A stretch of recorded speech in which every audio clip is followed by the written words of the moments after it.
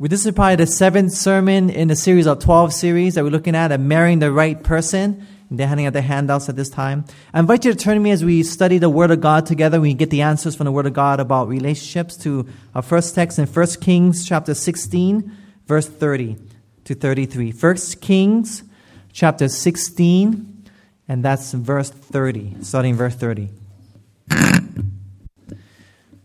Today, Satan has been having a field day to the disastrous relationships that are abounded in this world.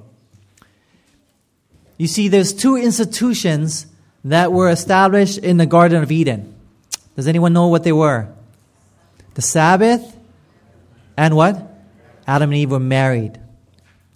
And these 2 institutions are very, very important to God and especially to Christians. And these 2 institutions are specifically targeted for attack by Satan. Because these 2 institutions represents God in some way. The Sabbath represents His creation. Marriage represents the Godhead. How they're one. Husband and wife. The Godhead is Father and Son are one. And so He's been specifically focusing on the Sabbath and also on marriage. Satan has been successful in getting most of the world to forget about the Sabbath. And he's been very good at that. But also, Satan has been very successful, beloved, in today's society in destroying relationships and marriages more than ever before. There has never been a time in history where relationships and marriages have been so devastated as we live in today in the year 2008 in Hawaii, in Puna.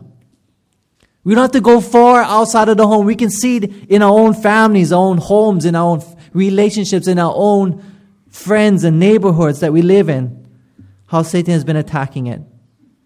And for those homes who have somehow beat the statistics of divorce and still are staying together, he still has been able to get in that home and bring wretchedness and despair in the majority of those homes who beat the statistics.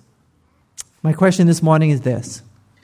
Why is it that we as Seventh-day Adventists are so gung-ho, so excited about trying to tell everyone about the lost institution of the Sabbath day, which is good, by the way, beloved. Praise the Lord for that.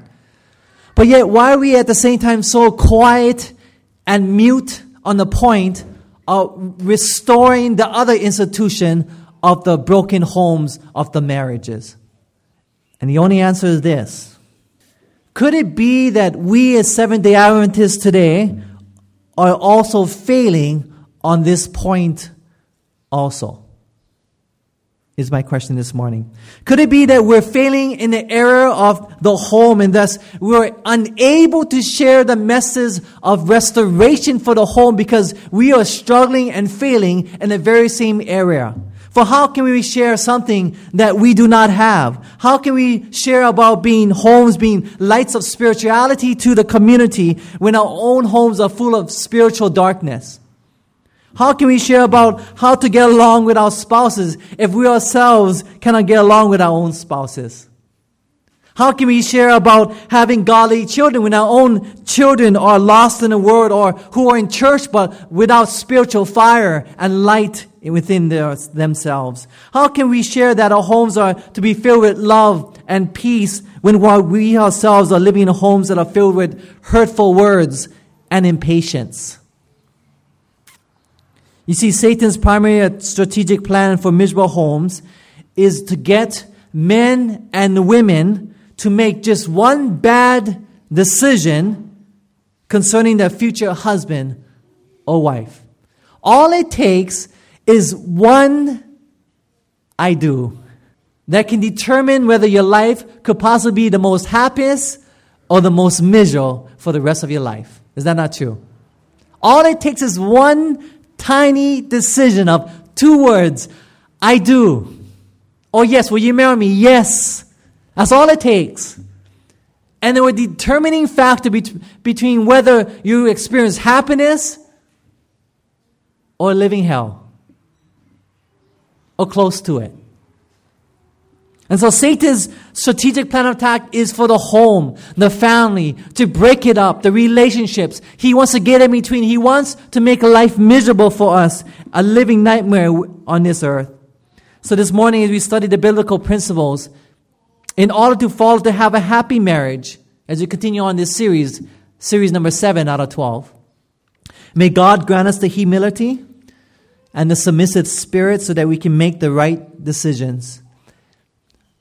If you study the Word of God together, let us pray. Father, we do humbly ask for your Holy Spirit to teach us, and Lord, that you may speak to us through your Word. We thank you. In Jesus' name, amen. 1 Kings chapter 16, verse 30 is the opening text. We're talking about King Ahab.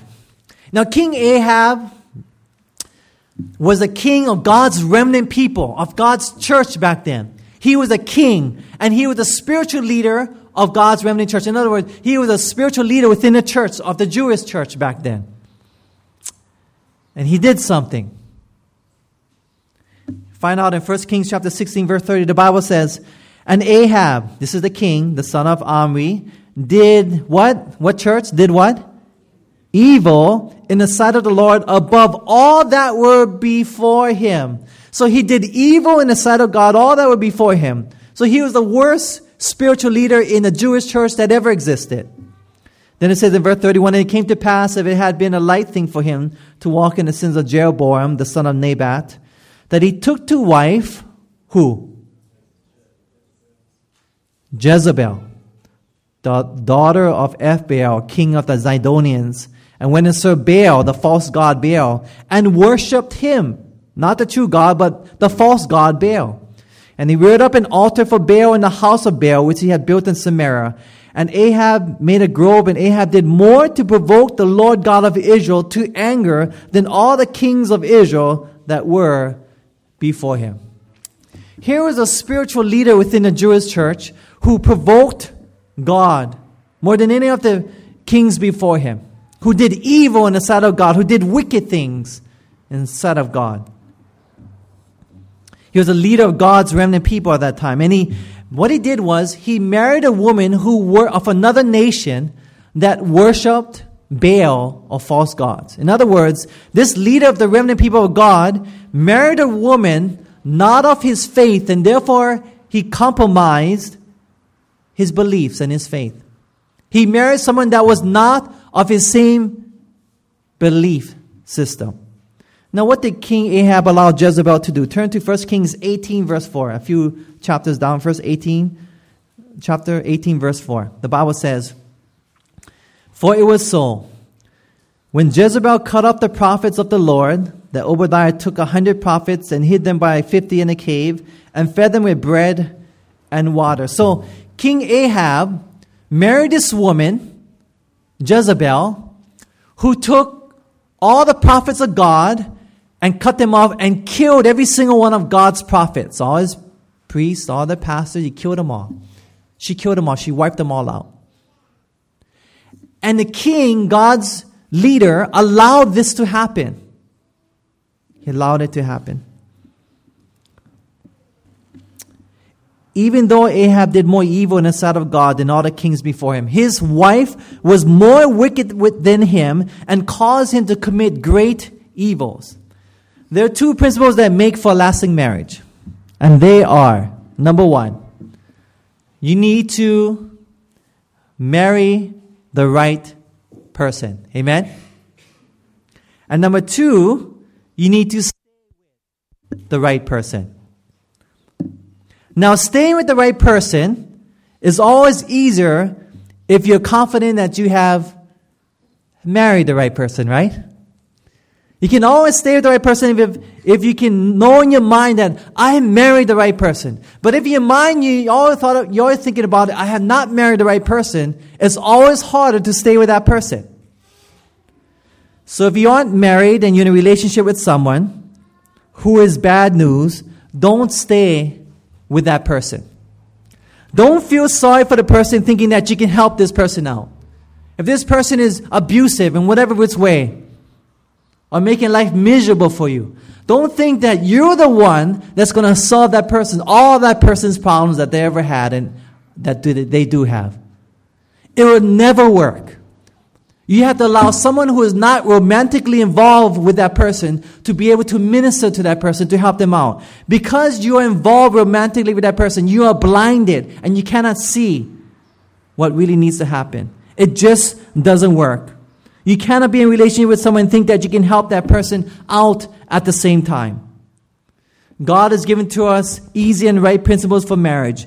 And if these principles are followed, it will guarantee success. But we must follow God's way and not our way.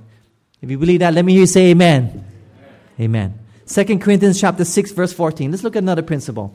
2 Corinthians chapter 6, verse 14. 2 Corinthians chapter 6, verse 14. 2 Corinthians chapter 6, verse 14.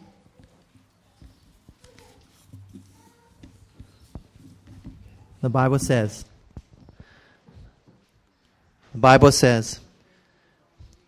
be you not unequally yoked together with what? Unbelievers. So the Bible says, be ye not unequally yoked, or don't be joined together with unbelievers. In other words, don't join together with someone who does not have the same morals, the same religious convictions and belief systems that you have. It just doesn't work. And I'm talking especially to the young people. But it doesn't work when you join someone who is totally opposite of what you believe. Spiritually, it's talking about. And also not only spiritually, but even in business deals. Do not connect with unbelievers. If you're a believer in Christ and you believe in His Word and you're Christian, don't connect with unbelievers in business deals or in marriage partnerships or any type of relationships. It just doesn't work. For what fellowship, it says in 14, what fellowship had righteousness with unrighteousness? And what communion has light with what? Darkness. And what concord has Christ with Belial? Or what part has he that believeth with an infidel? And what agreement has the temple of God with what? Idols, it says. For ye are the temple of the living God. As God has said, I will dwell in them and walk in them, and I will be the God, and they shall be my people. Wherefore come out from among them, and be ye separate, say the Lord. And touch not the unclean thing, and I will receive you. So the Bible says, do not be unequally yoked with people who are not the same belief system, if they're not of your same moral background. Marry within the faith. God always leads and guides according to the principles given. And if that relationship is not following God's principles in His Word, then break it off, beloved. Marrying outside of the faith is an almost guarantee of present and future disaster. He might be cute, but if he's not converted, forget it. She might be fun to be with, but if she's not fully committed to Christ, forget it. He may be your type, but if he's not God's type, forget it. She might be educated, but if she's not educated in the school of Christ, forget it. I realize that most of my friends that I've grown with that have left God, left the church, it was either because they have dated or married a person who is unconverted. Whether outside or inside, doesn't matter. They're unconverted. Look at these quotes right here. I just want to show you this quote here I thought is very inspiring about principles. It says here, never should God's people venture upon forbidden ground.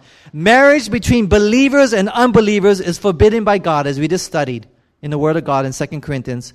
But too often the unconverted heart follows its own desires, and marriages unsanctioned by God are formed. Because of this, many men and women are without hope and without God in the world. Beloved, today, I don't know how you make it, but there is no way that you can make it in this world as a relationship without God in your life.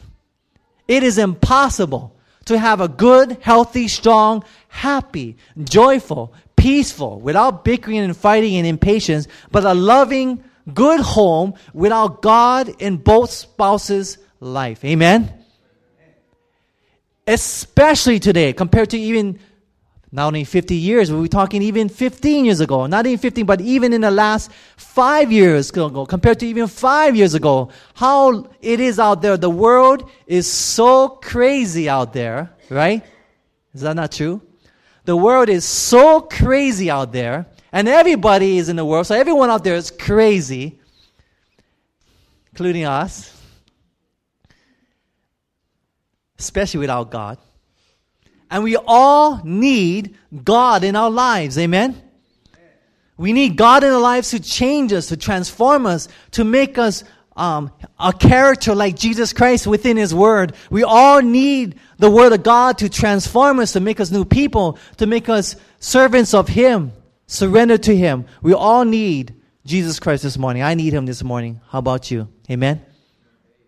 Look at this next quotation. It says here, it says in the dark print, the second paragraph, it says, those who profess the truth trample on the will of God in marrying unbelievers.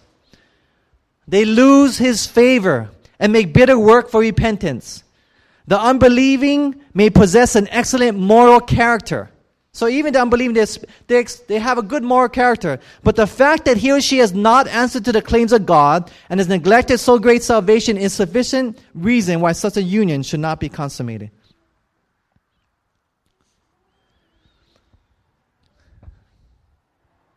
You know, I believe our God is a merciful God. Amen? He's a very merciful God. And I can tell you, I'm doing this series actually because I've made a lot of mistakes in the past in my relationships.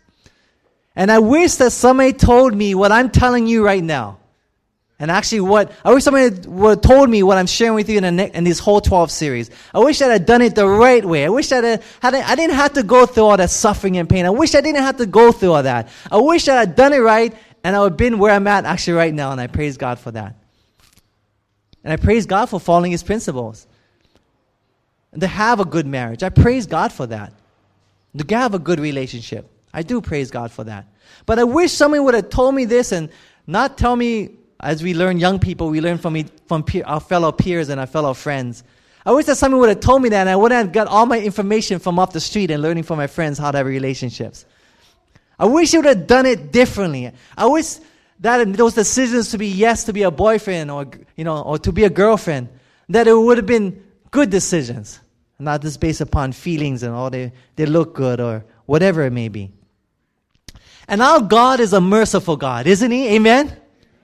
He's been so merciful to me. And God, out of His mercy, many times, He doesn't let us suffer for our own decisions. Because that's His mercy, right? Amen? I've messed up many times. And many times, even though I went against the Word of God, out of His mercy, I didn't pay the natural consequences of my decisions. And I praise God again for His double mercy on that. So let me tell you this. Yes, you may go against the Word of God. And yes, He may still bless you. He blesses everyone, whether you're wicked or good, doesn't matter. But we're talking the extra consequences of sin and God's extra blessing. Yes, He may bless you. But how much better if we just follow God's Word so that we can actually be happy. Not just a temporary happiness, but a true fulfilling happiness that lasts day after day after day, that you're actually truly happy with your decisions. God's Word asks us not to be unequally yoked. And there's a purpose for that. There's a reason to not be unequally yoked. But let's go to Genesis chapter 27, verse 46. Turn to Genesis chapter 27, verse 46. What was the result of Esau marrying outside of his fate? Genesis chapter 26, verse 34. The Bible says, 34 and 35. Genesis 26. The Bible says, and Esau was 40 years old when he took to wife Judith, the daughter of Beri, the Hittite, and Bashemath, the daughter of Elon, the Hittite. And these women were not of the faith, which were a grief of mine unto Isaac and to Rebekah. which was Esau's parents. Apparently that he took on these wives and they were a grief to his parents. Have we been a grief to our in-laws, our parents? Esau married women that were another faith, and this brought grief to both parents. Look at Genesis chapter 27, verse 46. What did Rebekah say concerning her other son Jacob? They had two sons, Esau and Jacob. And notice what she said concerning her other son Jacob. Chapter 27, verse 46, the Bible says, "And Rebekah said to Isaac, I am weary of my life, for I'm tired of living because of the daughters of Heth. If Jacob, my other son, if he takes of a wife of the daughters of Heth, such as these which are the daughters of the land, what good shall my life do to me?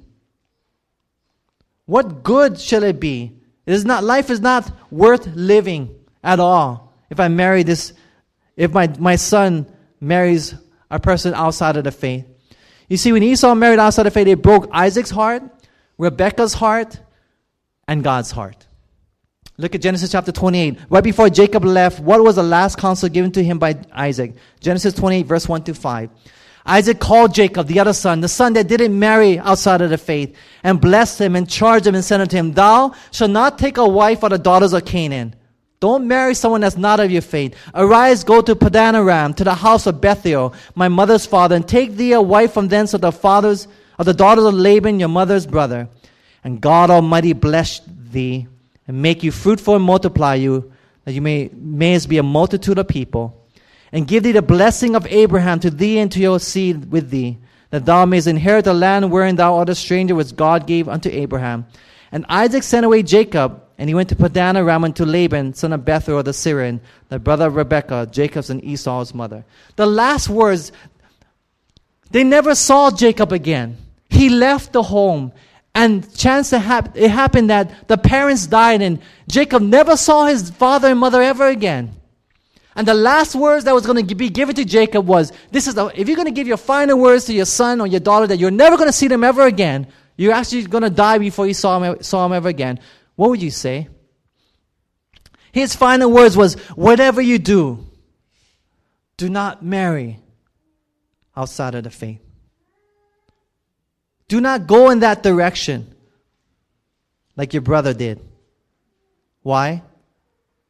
Because an ounce of prevention is worth a pound of cure.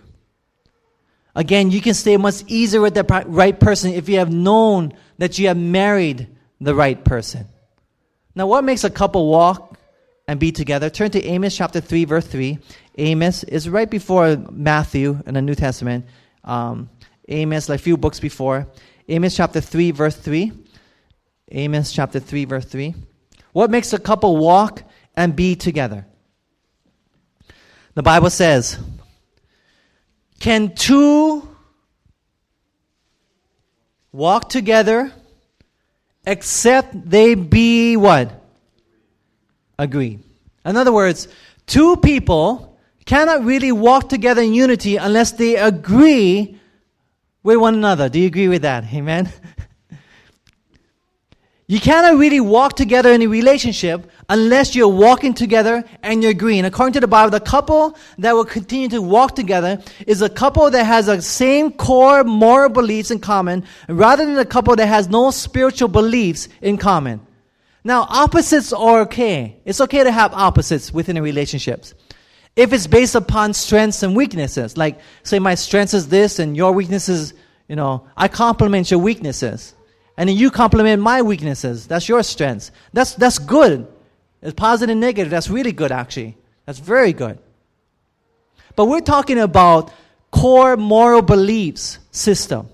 It is important that you believe in the same core moral beliefs. Because if you don't, it's going to be the foundation for many, many fights and arguments within a home when you have a relationship. The question comes up, what school do I send them?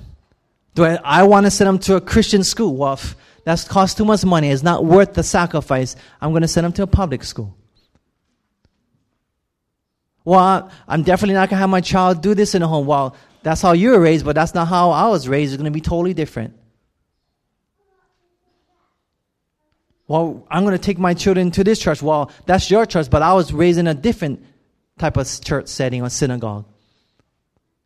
And so there's going to be bound to be disagreements. There's bound to be arguments. There's bound to be fights within home without you realizing the differences.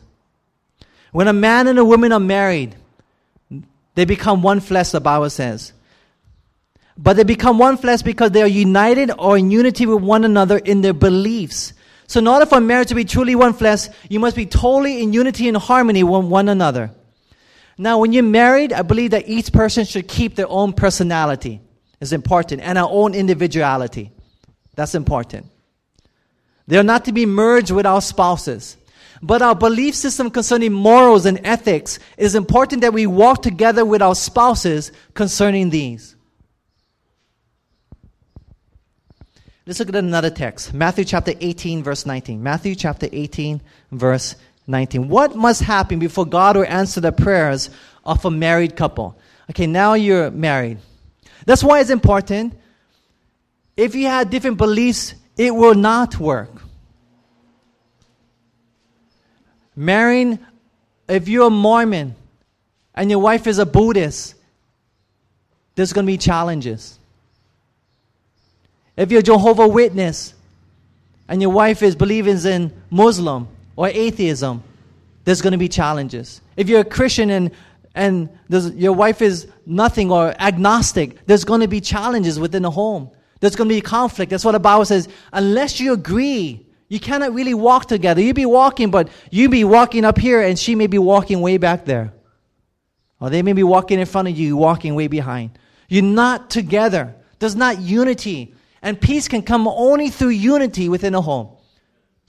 That's the only way that peace can come in. Matthew 18, verse 19. What must happen for God to answer the prayers of a married couple? Look at verse 19. The Bible says, Jesus is saying, again I say unto you, that if two of you shall agree on earth as touching anything that shall be asked, it shall be done for them of my Father, which is in heaven. Now we're not talking about just regular prayers. You can go anywhere in the world by yourself, shoot up a prayer, and God will answer your prayer, if it's according to His will, immediately. But this is a special blessing that says this is conditional. In order for God to answer this and give a special extra blessing of favor upon you as a couple, what are the conditions of this text? What does it say? What must happen? They must what? Agree. What else?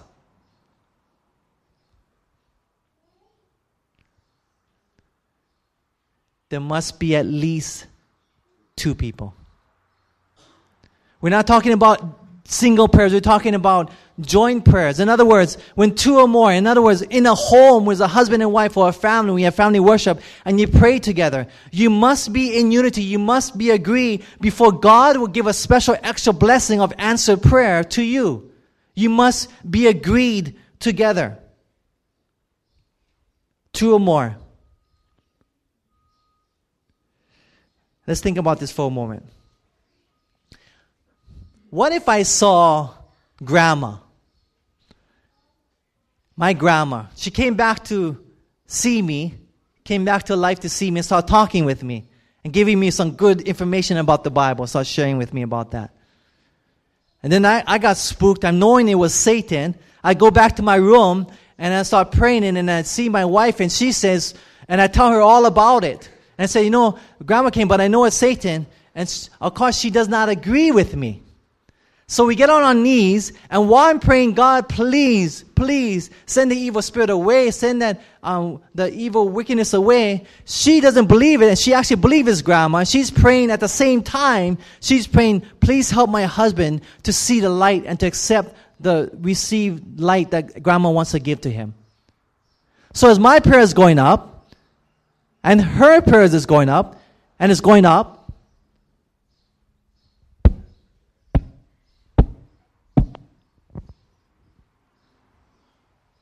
what happens to our prayers? They're not agreeing. And the question is, who does God answer?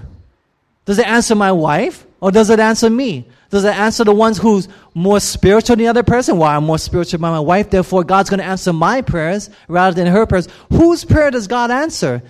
If the both prayers got, in order for the extra special blessing of God, both prayers have to agree. They cannot be different. What about another example? What if you're facing a work conflict and your wife and your husband is praying for you, and you're praying for the Sabbath off. You want to come to church and worship God with the other believers and experience the blessing. So you're praying and praying, and then you ask your husband, please pray for me. And as you're praying that same prayer, and you say, Lord, please work a miracle that the boss will see the light and that they'll give me the day off. And at the same time, your husband's praying, oh, please, Lord, help my wife to see that we need the money and that they have to go to work. What happens to the prayers? Are the prayers being agreed upon, beloved? They're not. And the Bible says conditional. The prayers have to agree. It cannot be separate. You must be totally believers, and God cannot give His extra special blessing unless your prayer partner, the two of you who've been married for life, who become one flesh, the two must agree. It is very important that they agree. And that's the power of coming together. Especially if you're single in your home, if you're the only spiritual person in your household, it is very important that you come together and to worship with other believers. It is very important. You know, God is merciful in spite of us. I remember a time where I used to always go to Las Vegas. And I used to like to go gambling a lot. All the time. Lake Tahoe, Reno. I always used to go there. And I also like to pick the best odds. Blackjack. We study, we practice, we memorize cards. And so, to me, that was the best odds. It was the best odds, if you really know what you're doing. But it was foolish to go to these other tables that I felt were bad odds. You look at the percentage odds of losing. And I think to myself, what a foolish risk it would be to take God's word and take a gamble upon it. And you think, well, if I marry outside of the faith, I married a non-believer, I married someone outside of our church, if I marry someone there, I could convert them later on. But beloved, the odds are against you. More than 95% of you. And yes, God of His mercy, He still blesses our disobedience. Amen? He still blesses us out of His mercy. And I've done things that were wrong, evil, that God still blessed me in spite of what I did. So I'm not taking away from it. But what a gamble to take a risk against going against God and marrying someone outside of the faith. What a gamble. Now, God is merciful and He wants us to be happy. And therefore, there's a certain way that God wants us to be married. Luke chapter 17. Turn to Luke chapter 17, verse 27. Luke chapter 17, verse 27. What is the proper procedure that must happen before marriage may happen? The Bible says in verse 27, Jesus is talking here. He said, they did eat, they drank, they married wives. They were given in marriage until the day that Noah entered into the ark and the flood came. 17 verse 27, and destroyed them all. So they were marrying wives and they were given in marriage. In other words, as a man, they married wives. As women, they were given away in marriage. And we do the same thing. When a woman is walked down the aisle, they say, who gives this woman to be married to this man? And then the parents say together, what? We do, right? So the same way they're given away in marriage. It is important that when you plan to get married, that you seek the wisdom of those who are older, wiser, and more spiritual. And also that you respect the parents of the woman who you want to marry. You see, when you're in love, it's very hard to see through the glasses of passion and love. It's a funny thing, I've always seen this in counseling people and relationships and marriages. A lot of people, almost 100%, 99% of the people, once they're in love and they're already full steam into a relationship, it doesn't matter what advice you give to them, they're not going to listen to you. Believe me, I know already. So I just kind of touch here and there and touch in there and say, okay, good, that's good, go ahead. And go on what you are going to do no matter what I say. Just keep on going in your direction. And so I just kind of encourage them in a nice way and trying to give a little hints here and there. But pretty much once they're blinded, most people, there are very few people that will follow the Word of God. And that's why it's important that you have people in your life, spiritual guides or even spiritual leaders or even parents that you can ask for counsel and about your relationship. Is this guy good for me? Is this girl good for me? Is it going to be a good marriage? Will we make it? What do you think? And that's what you should ask each other. Now let's look at some examples from the Bible of a principle. Turn to Genesis chapter 24, verse 49. Genesis chapter 24, verse 49. What did Eliezer do before Isaac married Rebekah? Genesis chapter 24, verse 49.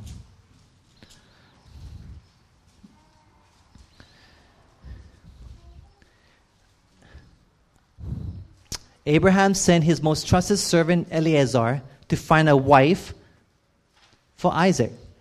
And notice what happens. What did he say to Rebekah's parents? 49 to 51, the Bible says, and now, if you would deal kindly and truly with my master, tell me, and if not, tell me that I may turn to the right hand or to the left. Then Laban and Bethuel answered and said, the thing proceeded from the Lord. We cannot speak unto thee bad or good. Behold, Rebekah is before thee. Take her and go, and let her be thy master's son's wife, as the Lord had spoken. So they asked him, what should I do?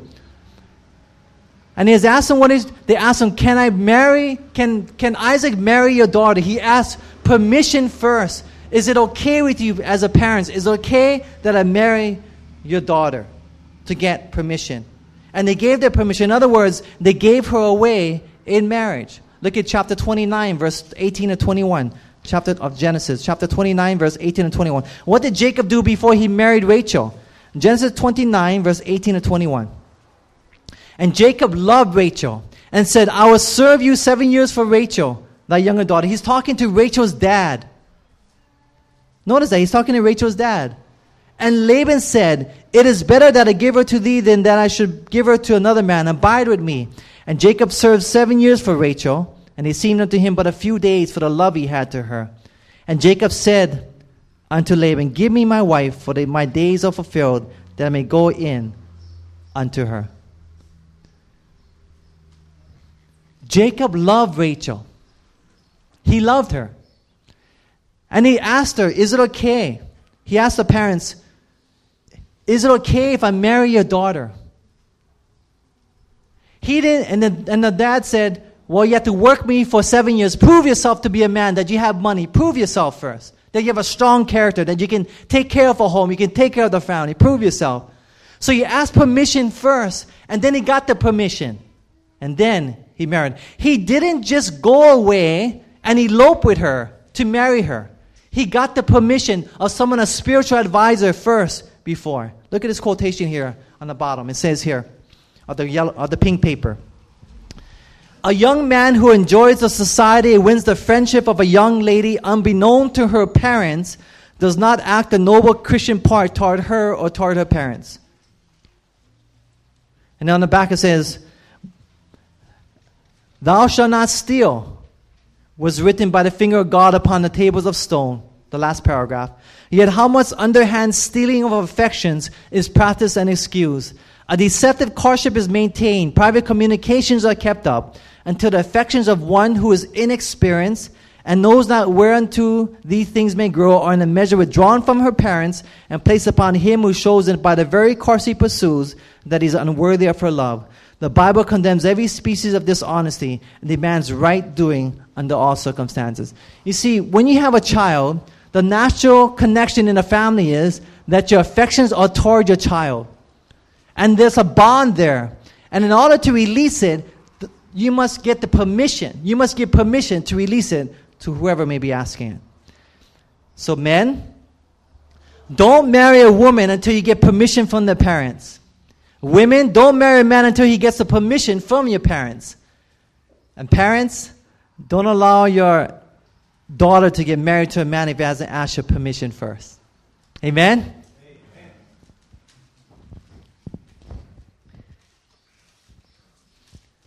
when I met my wife, we were seeing each other.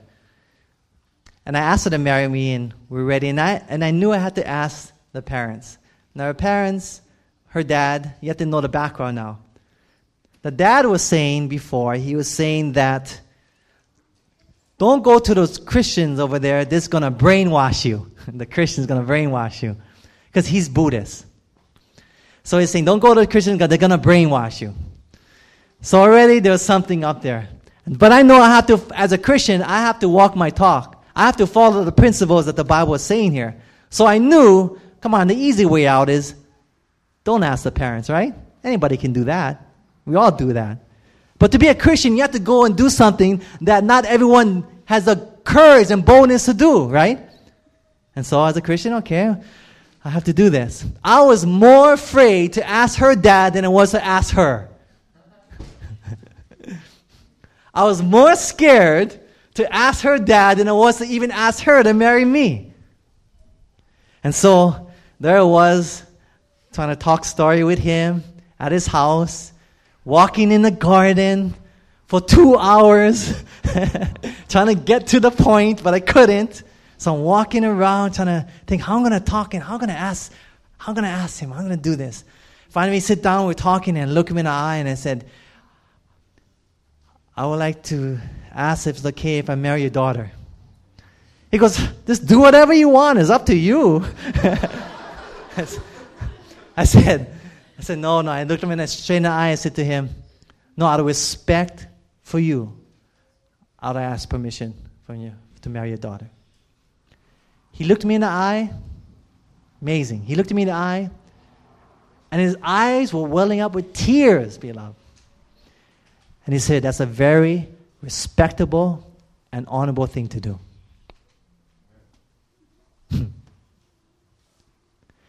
And that very act that I did transformed our relationship. That relationship is very good now. Very strong. Mutual respect. If anyone's where I could have win my father-in-law heart who said we're brainwashing people, he has uttermost respect for me at this very time. If we respect people, if we honor them, respect the parents of the person you're going to be married. If you take that risk, they go, wow, this person, he's willing to come up to me. He's willing to do what no man has done before. He's willing to do what no one does anymore. No one even thinks about even doing. I respect that man. I respect him for what he does. If we honor and respect people, that they will honor and respect you too also. Right? Amen? Give them love. Love awakens love. If you love people, they will love you back. But you got to initiate it first, not wait for them. If you honor people, they're going to honor you back. You give respect to people, they're going to respect you back. But you got to start first. As a Christian, the whole gospel is initiation. You got to initiate as a Christian. It depends upon you. You don't wait, well, I also go to the parties and everyone's acting cool in a corner. So-and-so came, but they're going to come to me and say hi to me first. But the Bible says, he who has friends must what? Show himself friendly. In other words, he who has friends, you got to show the initiation first. You go out there and you say hi first. You initiate first. You be friendly first. And as you're friendly first, they're going to respond, and you're going to build friendships that way. So I have covenant challenges to you on the back of this pink paper. If you can look at the back of the pink paper here. You can look down at it. It says, covenant challenge based upon God's promises to us. The number one is, the 5 challenges I'd like to look at. Number one, it says, covenant that you will submit and surrender your life to the love of God so that you may have a successful marriage. If you believe that, let me hear you say amen. Amen. Amen. Number 2, covenant that you only marry a person that is of the same faith as you. Amen. Number 3, covenant men that when you're ready to get married, you ask the permission of your girlfriend's parents before you ask for your girlfriend's hand in marriage. Amen? 4, covenant women that you only marry the man who's respectful enough to ask for your parents' permission in order to marry you. Amen? 5, covenant parents that you teach your children to request your approval before they get married. Amen? See, out there in the world, they can do whatever they want. But within the Christian church and God, He wants you to do it a special way. We need to be sure that we marry the one who is the right person. If we marry the right person, we will stay with the right person. So may we be like Abraham and Sarah and marry within the faith. May we be like Isaac and Rebekah and put God at the helm. May we be like Jacob and Rachel and marry only the person who is fully committed to Christ. And beloved, even though you're in the church, you can still marry a person who's not fully committed to Christ. May we put God first, last, and best in our decisions. And may we marry only those who have tasted the converting power of God in their life and experienced the love of Christ in the heart. This morning, may the Lord find us faithful. May His love be our banner held high.